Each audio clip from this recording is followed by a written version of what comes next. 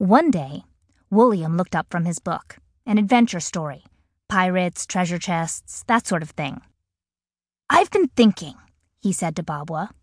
"Thinking is good," Baabwaa answered. "Or so I've heard."